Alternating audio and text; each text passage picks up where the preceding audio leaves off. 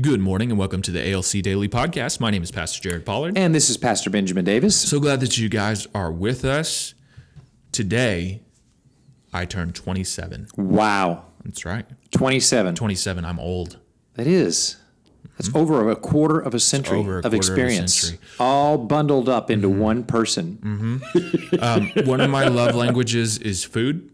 So if you want to reach out to me for my birthday, I love all baked goods. Just a couple restrictions. I don't enjoy coconuts. Or beans. But hopefully you don't put beans in baked goods. That would be really weird. So coconuts, that's really my limitation. So, may people ever love you according to your love language of food. That's right. I'm not sure that's an official love language. Are you sure? It could be added to the list. It could be added to the list. So this week we're going to talk about how to share your testimony. My pastor equipped me with this ability within the first 6 months of when I was saved, and it helped me. The reason he equipped me is that they were very passionate in the state of Washington, largely an unreached people group up there. They were very passionate to see the next soul saved. And out of that passion and zeal to see the next soul saved, my pastor said, well, we just gotten saved. He wanted to equip us to articulate your salvation. And there's a huge difference between experiencing salvation and the ability to articulate your experience of salvation. It's true. Many people experience God and experience salvation and experience the fullness of the Holy Spirit and the blessings of God, but never learn to articulate it. And articulating it is how others experience what you experienced. So one way to think about it is that God initiates the encounter, which is one of our big three words, is community, encounter, growth. That's right. But God initiates the encounter, but we practice and get better skillful at the articulation of the encounter. That's right. Now, we don't want to fake we don't want to use our articulation to overblow the encounter, but it is practice. What I'm saying is it's something you can get better at. Yeah, it's true. So this week we're going to talk about how to share your testimony, and people use the Apostle Paul, who really gave us the model of the testimony. It's true. And really, there's just a couple of simple parts. It's pretty simple to learn to do if you're willing to just practice it. So today is all about the very first step of your testimony. That is the model that the Apostle Paul gave us. We're going to be reading from Acts 26, and this one is verse 9. Now, Paul is before great kings and testifying before them. And the first thing he did in articulating his testimony was go back and tell who I was before Christ. Yeah. Okay. So let's look at Paul, then let's go into some of the details of how to do that. So in Paul's case, in Acts 26:9, he says, I myself was convinced that I ought to do many things in opposing the name of Jesus of Nazareth. So he's explaining to the people that he's giving his testimony to, I was one of those guys that lined up against Jesus and his people. I threw them in jail, I persecuted them, and I actually stood in as a witness as they killed a guy named Stephen. So what he's telling who he was. Now, the purpose of starting your testimony with who I was is that you're telling it to somebody that is not where you're at yet. And you're building a bridge to them to give hope that they could begin to experience what you have experienced. Okay? Now, I'm going to give a couple of principles, then I want us to discuss a couple of problems that could come, that we can help with this. Okay. Firstly, the first principle is don't magnify the past, but do make it plain. So when I look at my past, I don't want to blow up how bad my past was and make it worse than it was just to try to get your attention. Yeah, it turns into the my sins are worse than your sins party. Yeah. Right. We don't want to go there. But we do want to make it plain enough for you to identify with me. Okay, you were Lost as a goose in a hailstorm. You were as lost as a goose in a hailstorm. There's hope for me because I am lost as a goose in a hailstorm. Yeah. Okay? Yeah. And then second principle that I have in this part of the testimony, I'm going to start with who I was before I was a Christian. Mm-hmm. I don't necessarily need to tell all, but I need to do tell. Mm-hmm. Have you heard that phrase? I've never heard that. Do tell. Really? I've never heard that. I was still in the shows and went, oh, please do tell. Yeah.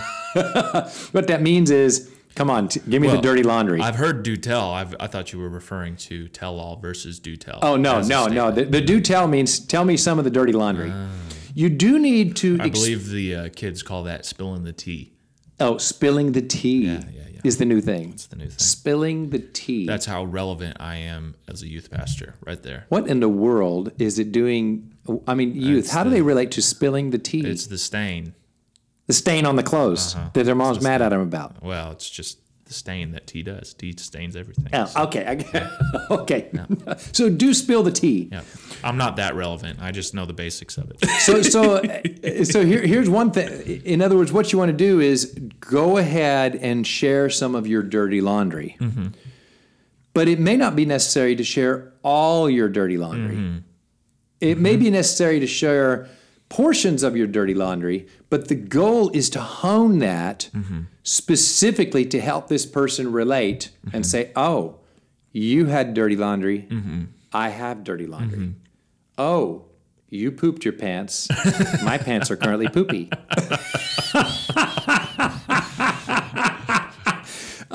It's to help them identify, because the problem is, if you've been walking with the Lord, you're full of joy, you're full of peace, you're full of power, you're walking with God, you're getting blessed. People see you as this blessed person, but they don't see you as you were. So the goal of the testimony, if starting with who I was, is to help people relate so that it gives them hope, right? Yeah. So tell who you were. Now let's get into some of the problems. A lot of people are raised in church. That's a great thing. We love that. But they don't have the Apostle Paul's level of experience of, I was killing Christians, and then I got saved. It's true. So you were raised in church. I was raised in church. How do you deal with this, talking about who I was and then who Christ, before the encounter? Yeah. Well, the main thing that I like to emphasize when I do it was because I accepted Christ at such a young age, there was not a lot of opportunity for me to deal with life struggles previous to Christ. Right. So the way I'm able to articulate it to people is it's not just that God saves you from what you're doing right now. It's that God saves you from what you are going to do. And so God knew that when I made that decision that I was going to follow Christ, even though I had no idea the struggles that I would face, that Jesus had already paid for that. He had already paid for that. Now I look back at some of the things that I've done in my life, and I'm like, why on earth did he take me when I was 7? If he knew the things that I was going to do even after I had accepted him, that's just how far his grace extends. Okay. That's how far his love goes. And so that, I feel, really helps a lot of people because they find themselves in that position. Right. And then they wonder, well, did God just save me as I was as a 7-year-old? Or does this salvation extend to what is going on through my life? Right. And so it does extend. It covers those things. And that gives people, it gave me confidence to know. It almost makes it more real, because I think everybody would say they don't want their children to experience the level of suffering that they had to experience before they knew Christ. Yeah. So maybe, you came to Christ at 20 or an older age or something. Well, you want your kid to come to Christ when they're 5, 6, or 7. Right. That's what you want. Right. But you have to give them and instill in them that confidence that even when they mess up, they have a God that they can turn to. Yeah. And that's been my experience. I had a God that I could turn to. So that's going to give the person who needs Christ hope. And trust me, if a person doesn't have Christ, they have no hope. Or a person has fallen away from Christ, they have no hope. And you need to give them hope to latch onto.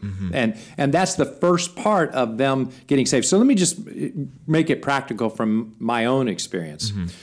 If I'm talking to a person that is struggling with depression, when I'm going in, what I'm going to do is I'm going to start with, even though I had a good family, I really was depressed all the time. And then when I received Christ and he became my Savior, he began a journey where he taught me how to live in joy. And now I live with joy every day. Mm-hmm. In other words, I was depressed like you, but now I'm a person full of joy, okay? Mm-hmm. If a person's struggling with anxiety, I used to worry about making the wrong decisions all the time. Mm-hmm. I had a lot of fears, but then I received Christ. And the first emotion that I experienced was peace. Mm-hmm. And now that peace just rules my heart. Yeah. See what I'm saying? So I'm starting with who I was. Yeah. Now let me go with what you just said. Mm-hmm. Let's say I'm trying to help a person that is struggling with drugs. Mm-hmm. Well, in my case, I'm very grateful that Jesus saved me right as I was starting to dive into drugs. I was about to jump into the lake of drugs, but that's when Jesus saved me. Yeah. So I didn't have to go through I got into drugs and had to get back out. He saved me right as I was about to jump in. That's good. So he saved me from a future sin in that way. So my testimony might go something like this to that person. I understand because when I was 15, I was about to jump head in over heels to drugs. A lot of my friends were doing drugs, and they were some of the most accepting people that I had in my life. And I was very interested and really about to go into that. And that's when Jesus appeared to me in my room. Yeah. And I received Jesus, and he delivered me from that. Yeah. And he will deliver you as well. See, so I'm giving them something to identify with that gives them hope. That's good. And so I want to encourage you, if you're listening to this podcast, God wants to use you as a vessel to reach out to people that are lost or fallen away or hurting or need a restart with God. Yeah. What you want to do is the more you will work on your testimony and develop the skill, God will provide opportunities for you to reach out to that person. And one last example that has always been really helpful for me is Peter. Yeah. Peter is such a great example of what repentance looks like and what looks like when you mess up after you know Jesus. And so you look, I think it's at the end of John, and Peter denied Jesus 3 times. Well, that shows that there was a process of sin in his life. Well, there was also a process of forgiveness and repentance. Right. That Jesus didn't just offer to him once, he offered to him 3 times to get back to that relationship with Jesus. Now, the reality is that Jesus never left him. But Peter had to go through that process to get back to where he was at in Jesus. And it's just a confidence that even when you're messing up, he is right there. And he's ready to offer you that repentance. So if you're listening to this podcast, I would like to challenge you as we close. I challenge you to go back and start working on your ability to articulate who you were before Jesus transformed you. Start with that small step. Can you articulate who you were before Jesus transformed you? That's the first part of your testimony. Thank you for joining us today. Abundant Life Church is committed to being a church of home groups. To get involved in a home group, please call our office at 417-881-1532 or visit our website at abundant.us to learn how. You can also join us on Sunday mornings at 10 a.m. in person or on YouTube for amazing encounters with God.